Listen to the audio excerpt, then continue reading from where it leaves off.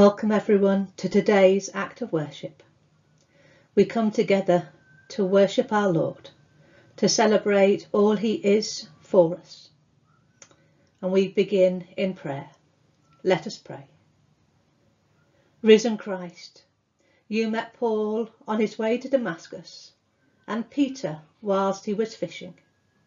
So meet us as we gather here and be with us in our daily lives, that we may be transformed as they were, fulfilling our potential and discovering new possibilities in ministry and in service. The memory of Easter is already slipping away from our minds, yet your transforming love remains ever in our hearts. Accept this morning the worship of our hearts, for we are your transformed people in this day and this age. Amen. We come together with the assurance that Christ is ever with us, and we sing, Blessed Assurance, Jesus is mine.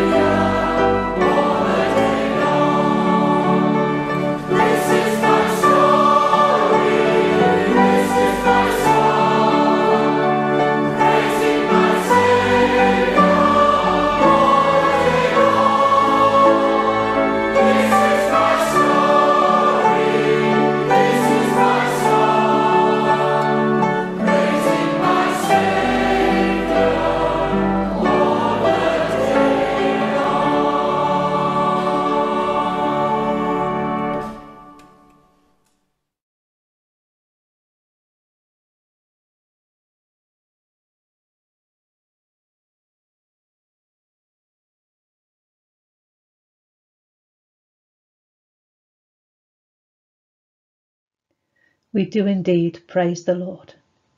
We continue in our praise as we offer our prayers of adoration. Let us pray. Great and wonderful God, we join with the great company of your people on earth and in heaven to celebrate your majesty, to marvel at your love and to rejoice in your goodness. You are our God and we praise you. We acknowledge you as Lord of heaven and earth, ruler of space and time, creator of all, sovereign over life and death. We salute you as the beginning and end of all things, the one who is greater than we can ever begin to imagine, higher than our highest thoughts, beyond human expression. We affirm you as all good, all loving, and all gracious. We bring you now our worship, our faith, and our lives, offering them to you in grateful adoration. You are our God, and we praise you. Through Jesus Christ our Lord. Amen. We continue in prayer as we offer our confession. Let us pray. For the joy of a fresh sunrise, for the hope each new day brings, for a love that knows no bounds, we praise you, bountiful God.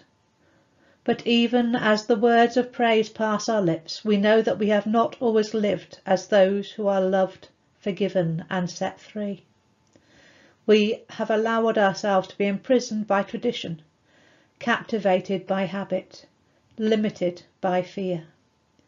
Through the healing power of love made flesh, make us whole to live and love with open hearts and generous spirits. So, Lord, in a moment of silence, we lift to you our confession.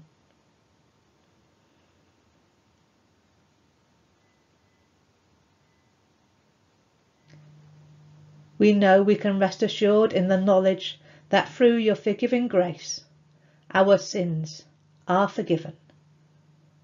Amen.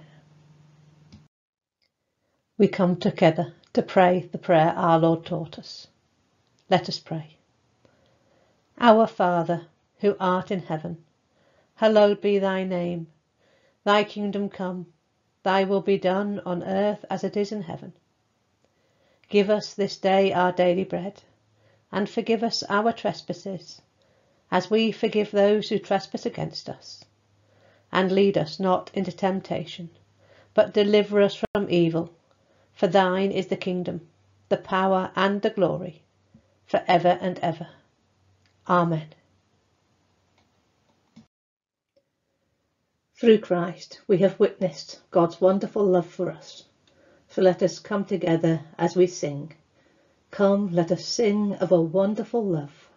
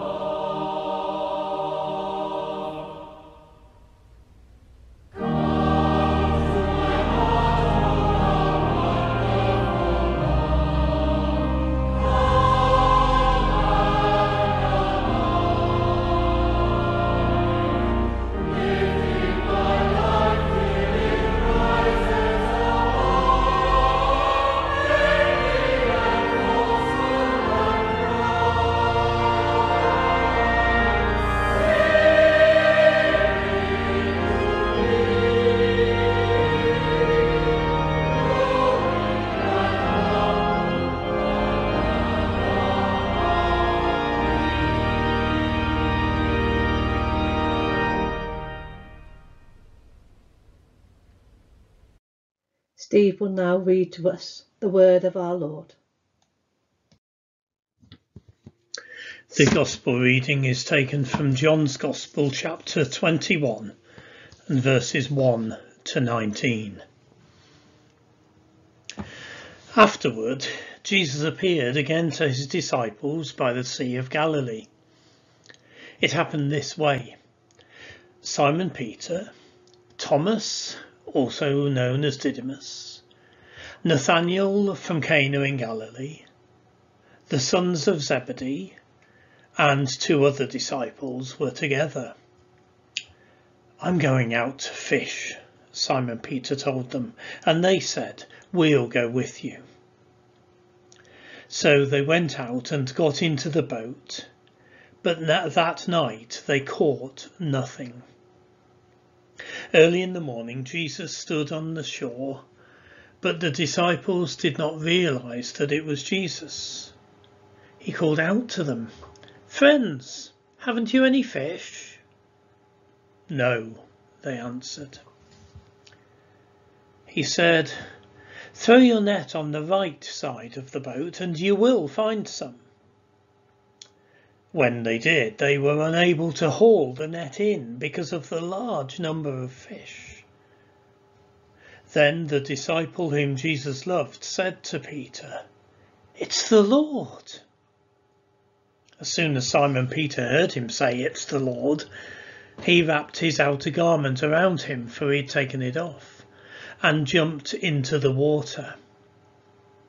The other disciples followed in the boat, towing the net full of fish, for they were not far from the shore, about 100 yards. When they landed, they saw a fire of burning coals there with fish on it and some bread. Jesus said to them, "Bring some of the fish you've just caught." So Simon Peter climbed back into the boat and dragged the net ashore. It was full of fish, 153, but even so, with so many, the net was not torn. Jesus said to them, "Come and have breakfast." None of the disciples dared ask him, "Who are you?" They knew it was the Lord. Jesus came, took the bread and gave it to them, and did the same with the fish. This was now the 3rd time Jesus appeared to his disciples after he was raised from the dead. When they'd finished eating, Jesus said to Simon Peter, "Simon, son of John, do you love me more than these?" "Yes, Lord," he said, "you know that I love you." Jesus said, "Feed my lambs." And again Jesus said, "Simon, son of John, do you love me?"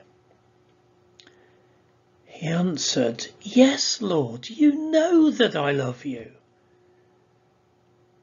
Jesus said, "Take care of my sheep." The 3rd time he said to him, "Simon, son of John, do you love me?"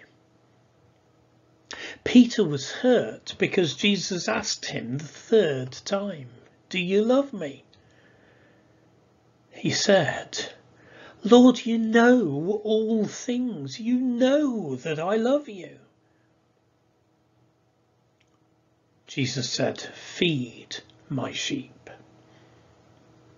Very truly I tell you, when you were younger you dressed yourself and you went where you wanted.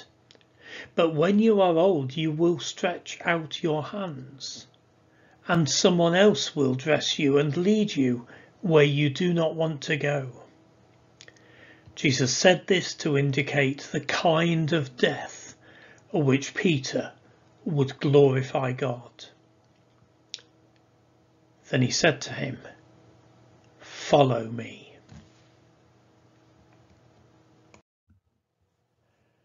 A reading from Acts chapter 9, verses 1 to 20. The conversion of Saul and Saul's preaching in Damascus. Meanwhile, Saul, still breathing threats and murder against the disciples of the Lord, went to the high priest and asked him for letters to the synagogues at Damascus, so that if he found any who belonged to the way, men or women, he might bring them bound to Jerusalem. Now as he was going along and approaching Damascus, suddenly a light from heaven flashed around him. He fell to the ground and heard a voice saying to him, "Saul, Saul, why do you persecute me?" He asked, "Who are you, Lord?"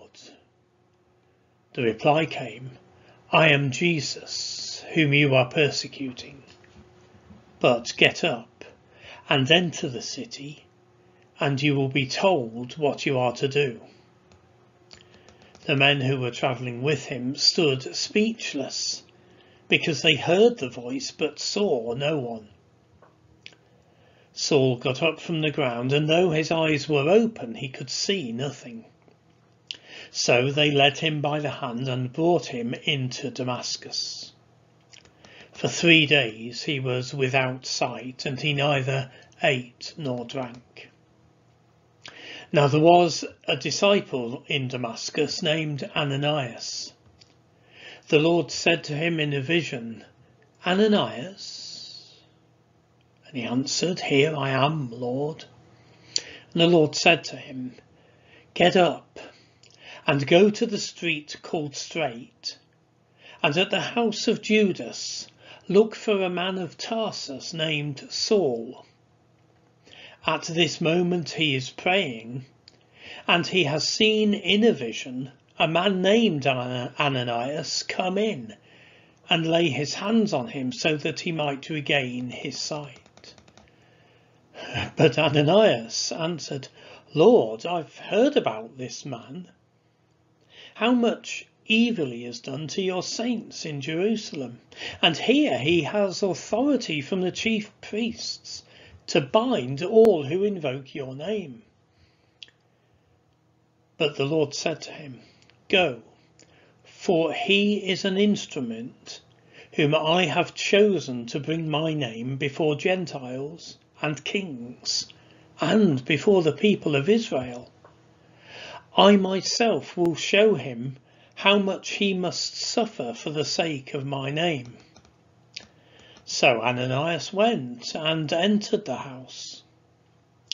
He laid his hands on Saul and said, "Brother Saul, the Lord Jesus, who appeared to you on your way here, has sent me so that you may regain your sight and be filled with the Holy Spirit." And immediately something like scales fell from his eyes, and his sight was restored. Then he got up and was baptized, and after taking some food he regained his strength. For several days he was with the disciples in Damascus, and immediately he began to proclaim Jesus in the synagogues, saying, "He is the Son of God." This is the word of the Lord. Thanks be to God.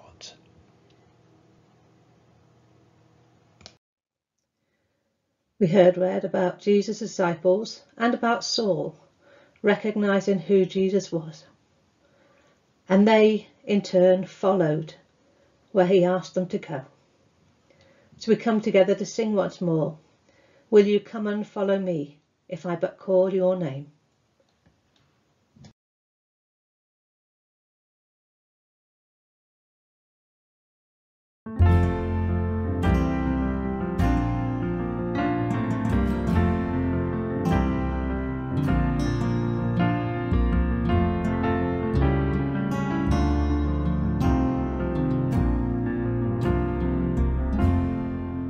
Will you come and follow me if I but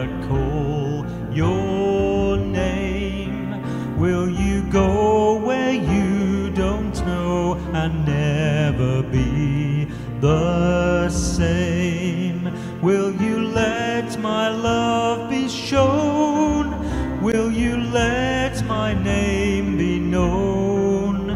Will you let my life be grown in you and you in me?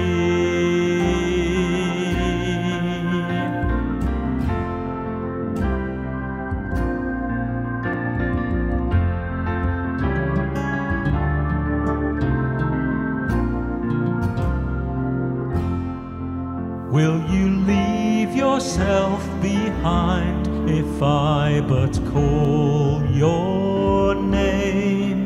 Will you care for cruel and kind and never be the same? Will you risk the hostile stare should your life attract or scare? Will you let me answer prayer in you and you in me?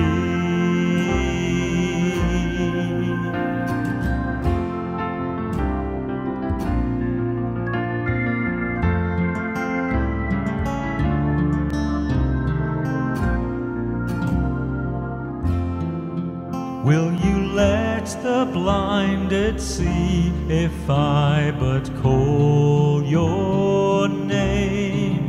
Will you set the prisoners free and never be the same? Will you kiss the leper clean and do such as this unseen and admit to what I mean in you and you in me?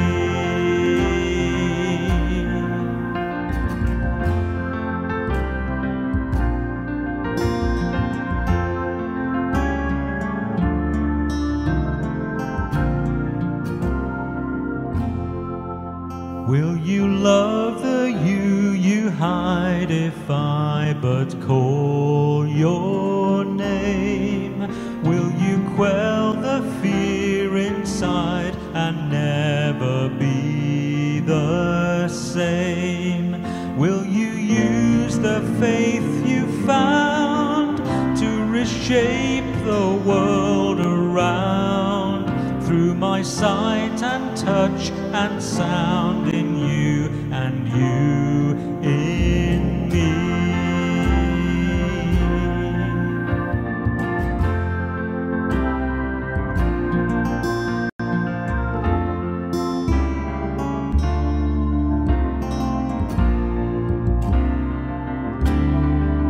Lord, your summons echo true when you but call my name. Let me turn and follow you and never be the same. In your company I'll go where your love and footsteps show. Thus I'll move and live and grow in you and you in me.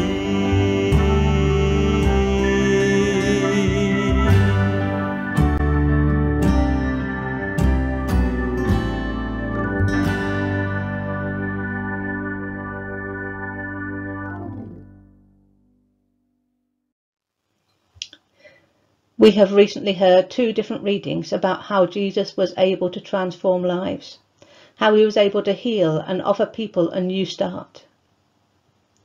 So what does the word transformation mean to us?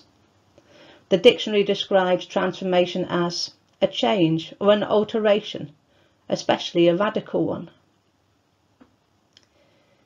If we watch telly, we will see programmes about transformations. Programmes based around how to improve your house in order to sell it, how to improve your appearance in order to make you feel better, how to change your spending habits in order to save money, even how to change the food you buy in order to lose weight, to get healthier, or once again to save money. We are constantly bombarded with information on how to change. I ask myself, are all these programs telling us we need transformation in order to improve our lives, to feel better? Do they imply we are not good enough as we are? Most of these programmes are concerned with what is on the surface of our lives, how to look better, how to present ourselves or what we have better. I admit there is only really one transformation programme I enjoy watching, and that is The Big Build. In The Big Build, a small team of people encourage local businesses and skilled people to freely offer of their skills, supplies and abilities to transform someone's house and make it fit for a family to live in. Families, through no fault of their own, have tried to improve their houses only to be hit by misfortune, and then they get stuck living in a house unfit for purpose. Often there may be a disabled family member who cannot move around because of the current house's layout. The team, together with local businesses and not so local businesses, strip back the house, redesign the layout and add specialist equipment so that all the family can live a better, more comfortable life. The house is transformed, and so are the lives of the families. This programme is not simply about appearance. It is about living a good and useful life as best as you can, about people offering out of what they have, about generosity and care for people in extremely difficult positions. Whereas before the transformation, the families couldn't do much. Yet after the transformation, they have had the pressure taken away, and their whole family way of life and living has been transformed. Jesus came into our world to transform lives. He doesn't look at the exterior of our lives. He looks to the heart, and it is there that he makes the most profound changes, if we let him. Peter and the disciples had chosen to follow Jesus willingly.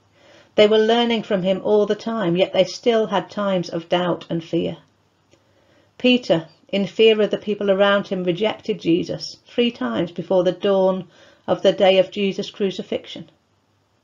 The other disciples ran away out of fear. After the crucifixion, all the disciples went into hiding. They were scared that they too would suffer the same fate. After his death, we know that Jesus then appeared to those same disciples. He appeared in the room they had locked themselves away inside. He showed himself to them as God's Son, the conqueror of death, the giver of hope. He talked with them and said, "As the Father sent me, I am sending you." He gave them a directive, an instruction to follow, to continue the ministry he had started. The disciples now had a new hope. They stopped hiding and started to mix and speak with the people around them once again. Peter decided that he should start living a normal life, and he went back to his old way of life, to what he knew best, and that was fishing. The others went with him. One night they spent hours fishing, yet caught nothing. As day dawned, they neared the shore and saw a man cooking fish on a fire. This man called to them, "Friends, haven't you caught any fish?" They did not recognize the man, yet answered all the same with a "No." "Throw your net over the right-hand side of the boat," he tells them. When they do, they find fish and are amazed. It is only then that they truly realize that Jesus, in power, is back with them. And so they come to the shore and share a meal together. At this meal, Jesus took Peter aside, and 3 times he asked whether Peter loved him. And 3 times Peter replied, "Lord, you know I love you." We tend to see each time as a way of cancelling out Peter's rejection of Jesus before the crucifixion. Whether this is so, we do not know. But what we do know is that Jesus changed Peter's life from that moment on. Peter knew that going back to his boat was not the way his life was heading. He was chosen by Jesus to fish for men, to reach out to people and to guide them to Jesus and into God's love. Peter was called to follow Jesus in life and in death. The other disciples were shown the way that they too would follow. A life involved in spreading the word of Jesus by what they did and what they said. Jesus transformed their lives in the ways the disciples could not foresee. Saul is another man transformed by Jesus. Saul was a man who honoured God. He believed in God and he loved God. He was a man who would do anything to stand up for his faith. By persecuting the followers of Christ, he believed he was doing the right thing. He believed he was protecting God's people, saving them from being led astray. How many times in our lives have we believed we are doing the right thing, only to later find out we were in the wrong? Maybe sometimes we should have taken a step back from what we were doing in order to ask ourselves, are we doing this because we feel God has called us to do it? Or are we doing it because it is something we really want to do? Both thoughts are all right. Only as humans we can be so blinded by what we want to do that we ignore what we are being called to do. Saul could not ignore Jesus' message to him. Even those with him on the road to Damascus saw the bright light and heard a sound. Yet it was only Saul who was physically blinded by the light, and the message was for him alone. Life had changed in a moment. Instead of being able to lead as he was used to doing, he had to put his trust into others to guide him. During this time, Saul fasted and prayed to God. Realizing he had chosen the wrong path, he may have prayed for forgiveness and to be shown the right path to take. Perhaps he was trying to make sense of what happened to him. Ananias was also a man of great faith. He loved God and accepted Jesus as Lord. He had heard about Saul. He knew what Saul had done and was scared of what Saul could still do to the believers. So when he asked in a vision to see Saul, he must have been truly terrified. Yet his faith in Jesus was stronger than his fear. He did, however, question what was being asked of him. Acts 9, verse 13. Lord, Ananias answered, I have heard many reports about this man and all the harm he has done to your saints in Jerusalem. And he has come here with authority from the chief priest to arrest all who call on your name. Ananias did what was asked of him. He must have fully accepted Jesus' words, because as he lays his hands upon Saul, Ananias calls him brother. Ananias laid his hands upon Paul in recognition of the confirmation of God's acceptance of Saul. This acceptance included Saul's healing. His sight was regained, and he received the gift of the Holy Spirit. The miraculous events that happened to Saul occurred away from Jesus' disciples. Those disciples would have been living in fear of him, possibly believing his change of behaviour was a trick. Saul changed his name to Paul and kept away from them at first. He travelled to different areas teaching about Jesus' love and forgiveness. This may have helped Paul to become accepted by the other disciples, because they began to hear about and see demonstrated that Jesus was at work in Paul. The disciples had played no role in Saul's conversion. Maybe this had helped give him a credence that he may not have had otherwise. Even Peter and the disciples eventually accepted Paul as a brother, though it took time and it took trust. Do we accept all the people God loves and chooses? We honour God when we accept his people into our lives, no matter how difficult it may be sometimes. The story of Paul and his conversion, of God's forgiveness, of the disciples' eventual acceptance shows us that no one is outside of God's love. People do things wrong, but that doesn't mean God rejects them. He gives everyone the chance to turn their lives around. Even the worst person can be shown love and forgiveness, though many people do not think they should. That is human thinking. God's thinking is demonstrated clearly in the Easter story. We have not long celebrated Easter thinking of Jesus upon the cross. He came as a living sacrifice and offered his life in order for everyone, if they choose to accept his free and full forgiveness through it. We heard the story where Saul, upon that road to Damascus, met with him. His life and his understanding of God were turned upside down in a briefest of moments. We understand that he always had loved God and thought he was following God's way, only to find that Jesus came and showed him he was mistaken. He then received forgiveness for the way he had previously been treating the followers of Christ.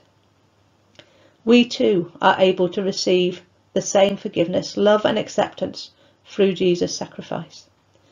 If we allow him, he can transform our lives into lives that he can use to bring others back to God. We are the disciples of this day and of this age. It is we who can reflect Jesus into the world around us. Our age, outer appearance, practical or academic ability are of no real concern. Jesus can use each of us, as we are, to help bring God's love to the lives of others, to bring the light of God into lives that are beginning to recognise his presence. We are asked to be open to the Spirit and to live godly lives, lives that offer acceptance, forgiveness and love towards all people. Jesus showed the way. Are we willing to be transformed by his love and to follow? Amen.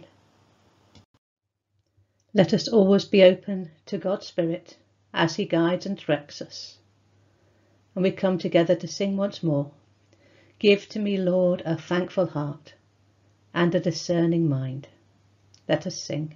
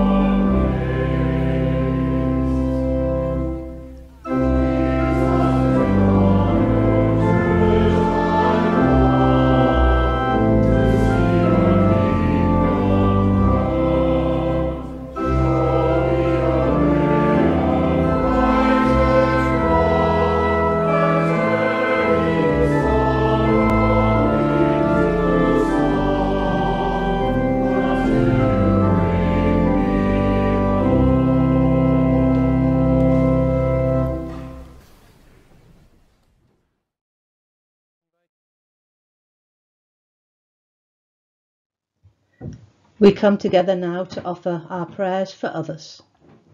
Let us pray. Loving God, we pray for those who carry the burden of guilt and for all who bear the weight of failure. We think of those suffering the effects of war, people on both sides.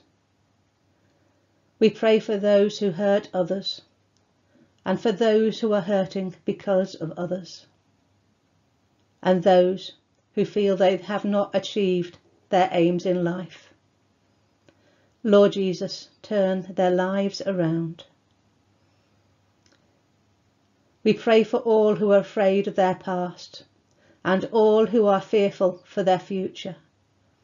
Sometimes our past can dominate the here and now. Help those struggling with past hurts. And we pray for those for whom the future looks daunting.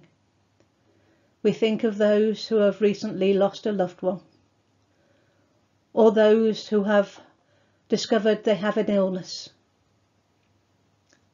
For people struggling with things that are beyond their understanding.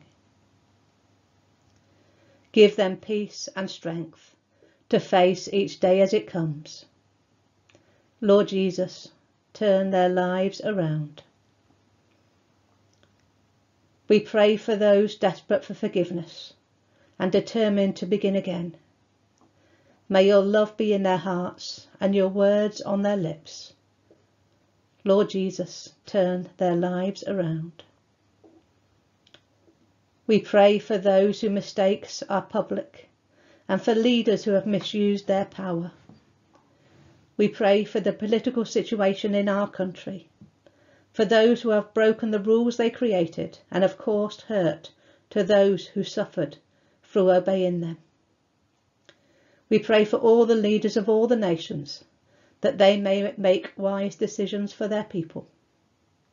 We lift Putin before you and pray that he will have a change of heart and withdraw from the Ukraine. We pray for the Ukrainian President, Volodymyr Zelensky, that he will remain strong for his people. Lord Jesus, turn their lives around. And we pray for ourselves and for one another.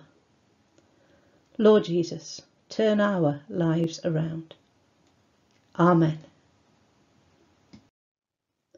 For our final hymn today, we come together to sing, "Forth in the name, O Lord, I go." Let us sing.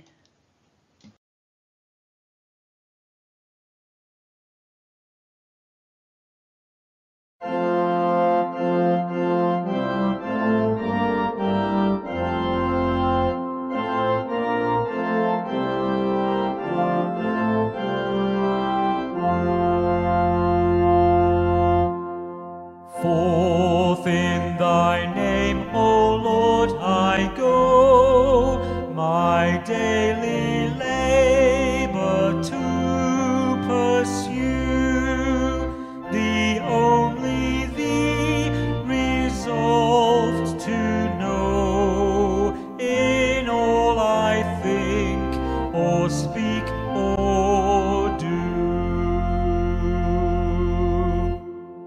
The task thy wisdom has assigned, oh, let me cheerfully fulfill. In all my works thy presence find, and prove thy good and perfect will. Thee may I set at my right hand, whose eyes my inmost substance see, and labor on at thy command, and offer all my works to thee. Give me to bear thy easy yoke, and every moment watch and pray, and still to things eternal look, and hasten to thy glorious day.